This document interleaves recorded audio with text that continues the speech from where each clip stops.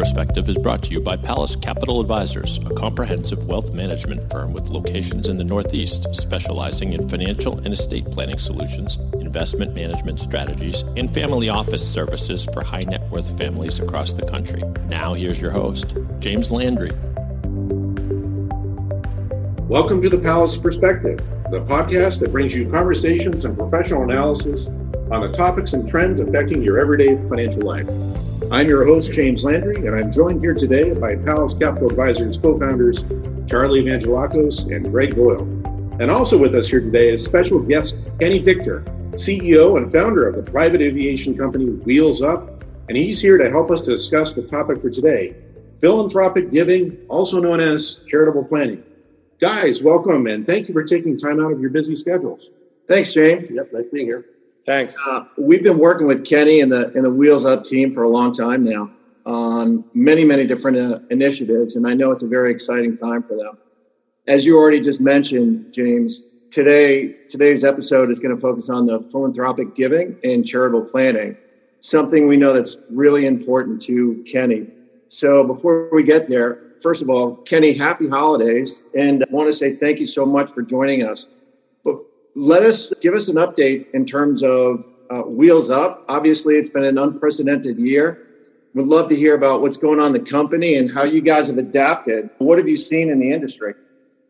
Well, I appreciate it. And first off, it's great to be here. The year has been unprecedented.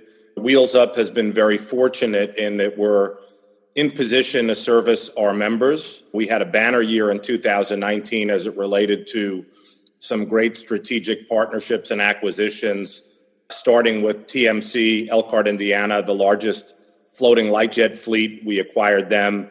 Then we partnered and acquired a flight management software called Avianis, which is going to enable us to be the digital marketplace in the space. The two big acquisitions we did, Delta Airlines partnered with us and we acquired Delta Private Jet, and we signed a long-term marketing partnership agreement with Delta, which gives us really from economy seats all the way up to a Gulfstream or a Global to charter. We can do anything in aviation, which is very powerful. And the last deal we did was we acquired Gamma Signature, our back end. So that was 2019. It put us in great position while we went into 2020 with private jets being a nice to have and a luxury for some, obviously for business usage and getting there for others. It's not quite a luxury, but it really went from luxury to essential during this crisis. So we've seen our membership numbers increase dramatically, new members coming into the program. We should exit 2020 with over 10,000 total members. That's incredible. And Kenny, that's exciting, and it seems a little bit irony to talk about private jets and philanthropy, but we know that charitable giving is a huge part of Wheels Up, and that you have multiple initiatives as a firm, one of them being Meals Up, and I think this was an initiative you launched to supply 10 million meals to those facing hunger during the COVID-19 crisis. And as Kenny, when Palace heard this announcement back in the spring of this year, we were so inspired that we immediately jumped to partner with Wheels Up to donate meals and support this initiative. Can you talk to us a little bit about that? How did this get started? Sure. And what outcomes have you seen? Well, I've always felt like Wheels Up has a responsibility. We do a special thing for a special set of companies and people. And we have great marketing resources, great partners.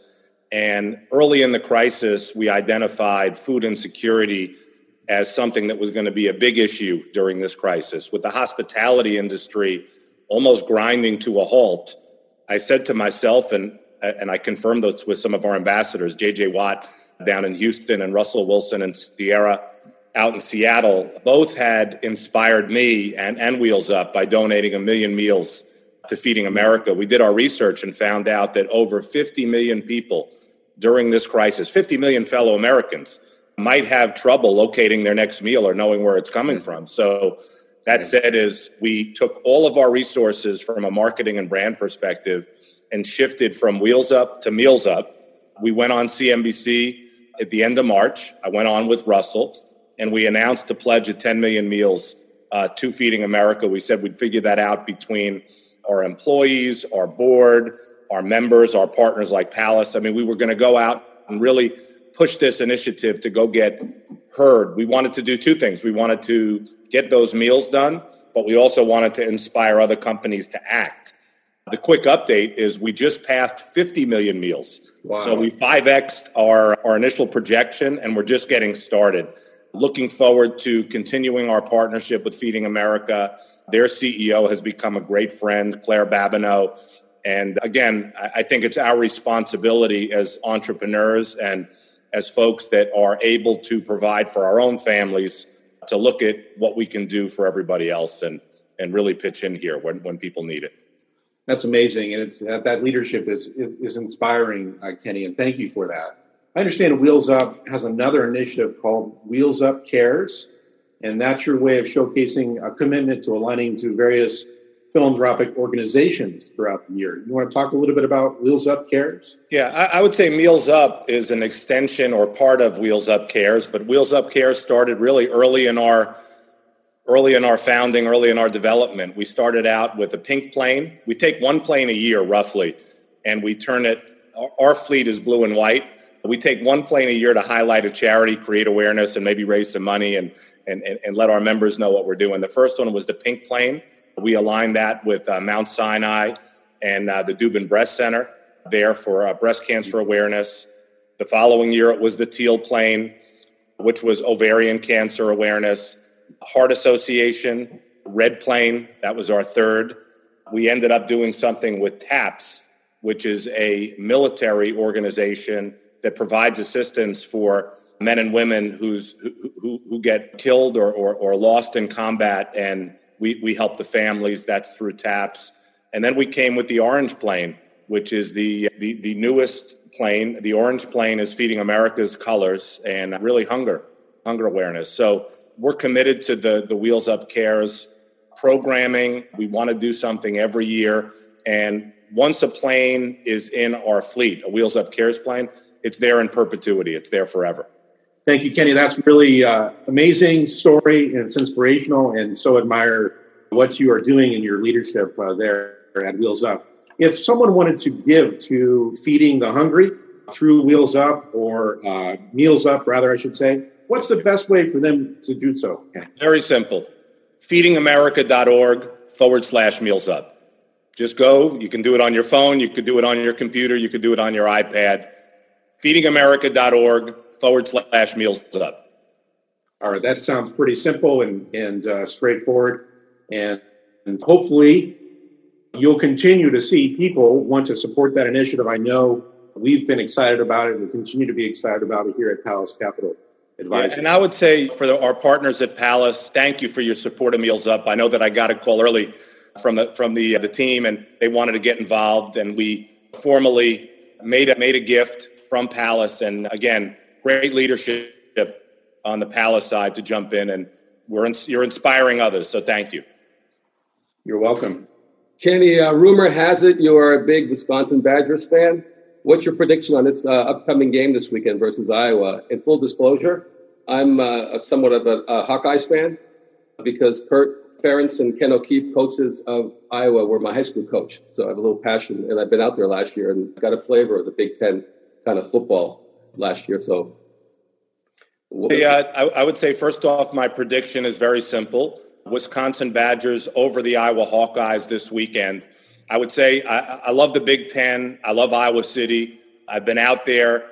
I root for the Hawkeyes. I root for the Buckeyes. I root for the Michigan Wolverines when they're playing anybody other than the Badgers. So when the Big Ten's out there competing against other conferences or other teams away from Wisconsin, I'm a big Hawkeye fan. I would say the small world is Barry Alvarez, who 30 years ago I met at the University of Wisconsin when he was leaving Notre Dame and became the Wisconsin football coach. He spent time as a young assistant coach at Iowa. He talks about it a lot. Hayden Fry, who was the godfather of that program, was one of Barry's mentors, and Barry has a soft spot in his heart for Iowa City. And Bob Stoops was Barry's driver. Bob Stoops, the famous Oklahoma Sooners coach, was Barry's driver. So a lot of history in Iowa City.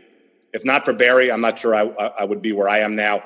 Barry's got crazy respect for Ferens and his team and his staff, always talks warmly about Iowa, and Kirk's done a great job there. So, yeah, well, the Badgers, Iowa's not won since 2008. If you look at the record, so I'm calling it on Iowa this year. They're favored, and I'm looking at them as the favorite for this weekend. Like the stock market, you need two sides of a trade to make the whole market work. So I'm glad that you and I are on opposite sides, but rooting for a good game. Yeah, we'll talk on Monday.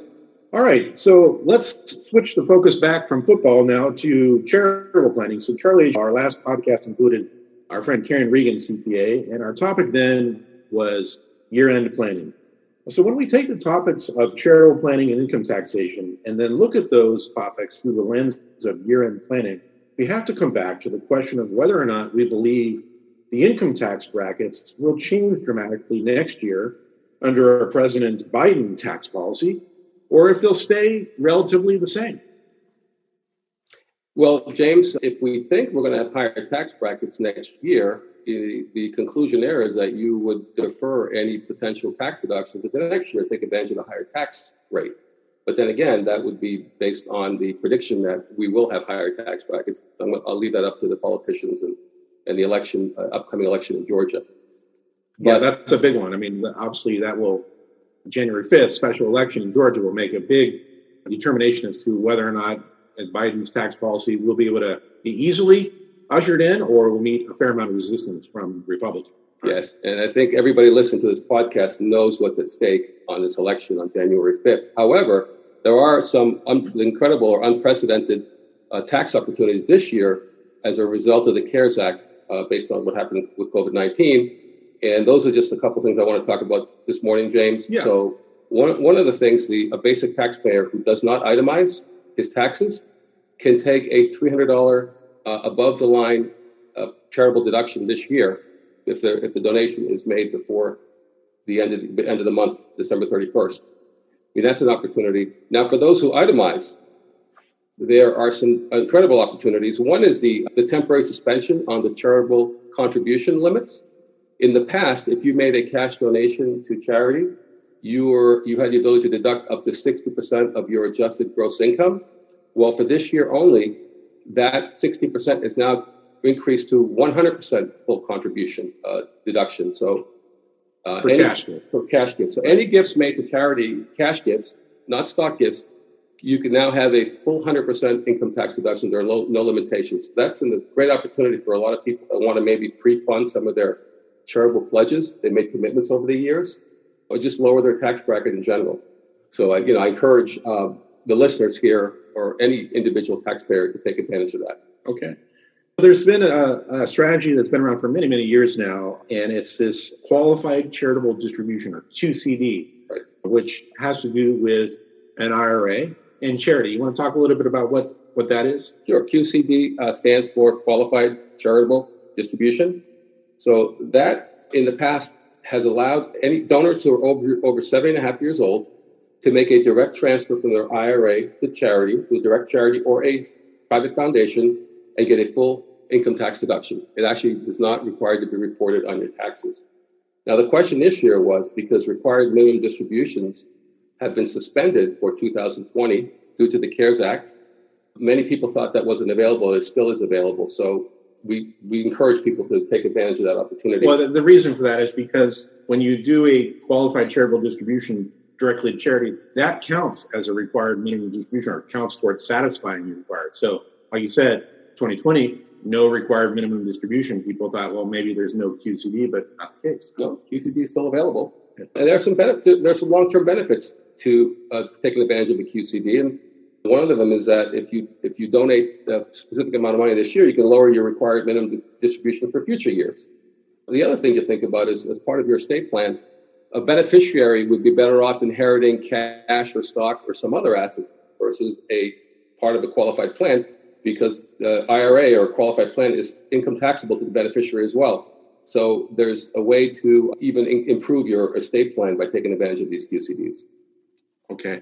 And so that's limited to $100,000, right? Yes. Every year? Okay. Yes, correct. And you have to be 70.5. You can't be in the year you turn 70. You have to actually turn 70.5 for the QCD to be eligible to do a QCD. That's correct. Okay. Yes. Speaking of qualified plans, and Charlie, we often talk with clients about tax efficient deployment of capital. Can you discuss some things a wealthy individual who has a goal to make a significant impact to his or her community through philanthropy, what that individual might want to consider when it comes to qualified plans? And I think you touched on this just a moment ago, but maybe elaborate. James, good question. Often we see clients making a bequest to charity upon their death, and typically they will name a charity or some other organization through their will or through their revocable trust. In many cases, it's much more efficient, in lieu of using a will of trust, to leave a portion of their IRA to charity, because the charity gets a full income tax deduction. They don't pay income tax on the IRA money versus where an individual does. So it's much more tax efficient by eliminating the income tax by shifting that bequest from will to a IRA. Other ways to give is, a lot of people have these old life insurance policies that are lingering around. Maybe they could make the beneficiary the charity, so they get a tax deduction upon death, or actually gift the policy during their lifetime and get an income tax deduction as well. Gift the policy directly to charity? Yes, correct. Okay. So Charlie, let's stay on life insurance for just one more minute if we can. So when you want to use life insurance as part of your charitable planning, there's maybe 3 different ways you could structure that. One is the charity itself could own the policy. You could just make gifts of cash to the charity and they could pay the premium, right? And those gifts of cash, as you said, to charity are deductible, and it's 100% of AGI deduction in 2020, right? The second way, as you mentioned, Charlie, is that you could just name the charity as a beneficiary of the policy. And the third way is you could actually gift the entire policy directly to the charity, and you could get a tax deduction for that. It's not a 100%, cash on cash deduction, but there is a deduction that's available for the taxpayer if he or she gives the policy. So life insurance can be a fantastic way to benefit charity, and perhaps from a pure economic standpoint, the charity could stand to benefit a lot more than just giving a direct gift of cash, right? Correct. They get the leverage of the life insurance, James. So depending on the policy itself, a client can simply name as part of the policy as a beneficiary of the charity. But giving it away is another advantage, because that allows the taxpayer or the individual to get a tax deduction while they're alive. Right. For the value of the policy. That's right. Because if they just name the charity as the beneficiary, there's no income tax deduction. The estate would get a deduction for the fact that the policy was paid to a charity. But you may not be in an estate tax situation, so it may not be as valuable to you as an income tax deduction. So giving during lifetime certainly is something to consider, right? Life insurance. Absolutely. And many individuals have these life insurance policies that they've had for many, many, many years. And just a great tool for charitable giving. So, and another, often, we see this very often, is setting up a donor advised fund. A donor advised fund is a charitable investment account that provides simple, flexible, and efficient ways to manage charitable giving.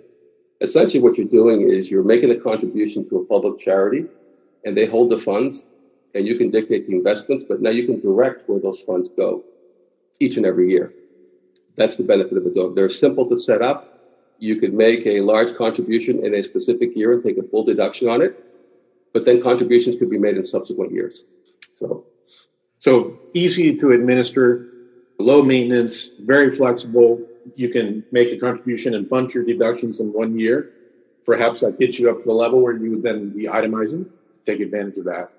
And then make a direction to the donor advised fund as to how they distribute and to where they distribute those funds on an annual basis, if you'd like. Yeah, think of a donor advised fund, James, as a foundation. There's a lot of similarities to a foundation. You make the contribution up front. You can do it in large amounts, take the full deduction up front, and then you can dictate to the charity or like at a foundation and make distributions from that entity to different charities. There are some distinct advantages to a donor advised fund over a foundation. Number one is it's simple. It's administered. There's no administration, but that's done for you. You don't have to file tax returns. It's low cost. It actually has a much higher tax deduction versus foundation for what you donate, whether it's cash, stock, and so forth. But one thing we should point out to our listeners is that if you are if you're over 70.5 and you're doing a qualified charitable distribution, you cannot make that qualified charitable distribution from your IRA to a donor advised fund. That's not an eligible recipient. And so we get that question that comes up, it seems like every year. And unfortunately, that the IRS does not allow. So Charlie, no discussion of charitable planning should leave out the use of charitable trust. And I know that charitable trust can come in several different configurations. Let's take some time now, if you would, and discuss some of the more common charitable trust strategies that you see. A very common one, I would say, is the charitable remainder trust, which is a tax-exempt entity. It's a trust that an individual would set up. And for the purpose usually is to gift highly appreciated assets. And in return, the individual gets an income stream for life or a term period of years. So there's no immediate tax gain on the assets that are sold. And in addition, the taxpayer would be entitled to a income tax deduction. And at death, the remainder of whatever's left in that trust will now go to charity. So let me walk you through this because I think that's intriguing. So if I, as an individual, have a bunch of appreciated securities, maybe I have a concentrated stock position that I'm reluctant to sell because of the tax, the capital gain tax that I have to pay. Charitable remainder trust may be something that would be appealing if I'm motivated to benefit charity. So I would give this money to a charitable remainder trust. It's a tax-exempt entity, and in return, I get a tax deduction, you're saying?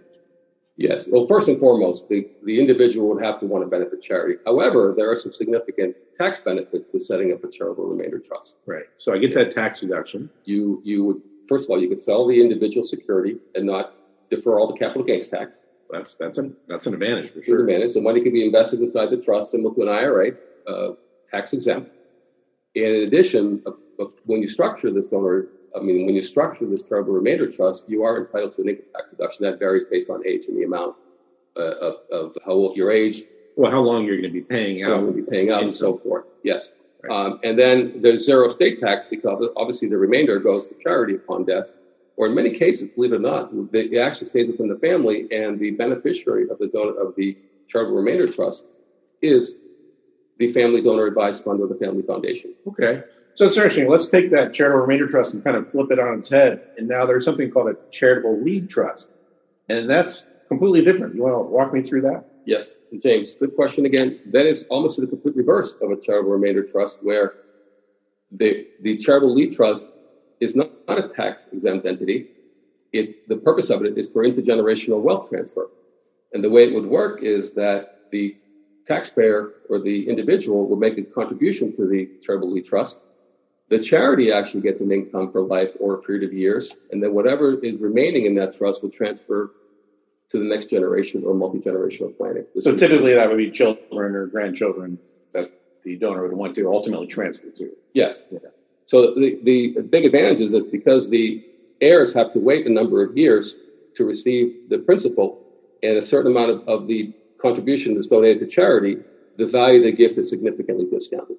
Okay, so when we're talking about estate planning and estate transfers, you always want to reduce the value of the asset you're transferring because that will reduce any transfer tax that's associated with that transfer. And so if we can maybe reduce or even zero out the value of that transfer and still have charity receive something significant through that stream of income over years, and also my children or grandchildren, as the case may be, may receive something significant, that's a huge win. That's a huge win.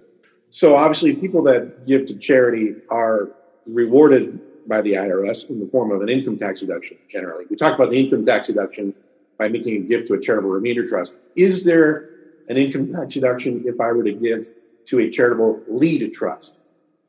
James, yes. The answer is yes. If the charitable lead trust is a grantor trust versus a non-grantor trust, which we don't see as often, but yes, the answer to your question is yes. There could be an income tax deduction as well. And so if it's a non-grantor trust, there's no income tax deduction. But when the trustee makes those payments to charity, the trust takes a tax deduction at that point in time. Yes. So it can be a little more complex. You definitely want to seek the advice of tax counsel when you're dealing in the world of charitable planning and income tax deductions, and specifically, certainly, charitable remainder or charitable lead trusts. Yes, James. And I want to add one more thing. It does get a little complicated, but there are things called testamentary charitable lead trusts. We don't see them very often, but a great tool to zero out your estate tax when you die. So whatever dollars are potentially taxable in your estate could be placed in a charitable lead trust upon death, and a charity would receive income for 30 years, and then that money would transfer down to children and grandchildren in a multi-generational transfer. So great tools, great techniques. More to talk. We could have an entire session on charitable lead trust. Okay. Thank you, Charlie. All right, Charlie, Greg, and Kenny, let's wrap up this session talking about gifts of artwork. Because from time to time, we'll have individuals that will come to us and say, hey, look, I have this work of art. It's valuable. I want to give it to someone either during lifetime or at death. What are the considerations there? So IRS regulations state that the gift of property, which is other than cash or marketable securities, that has a value that exceeds $5,000 requires that the beneficiary obtain a qualified appraisal. And that has to be no earlier than 60 days before the gift is made. And of course, no later than the due date of the tax return. In addition, a donor has to complete additional tax forms if the amount of the deduction for these non-cash gifts is more than $500.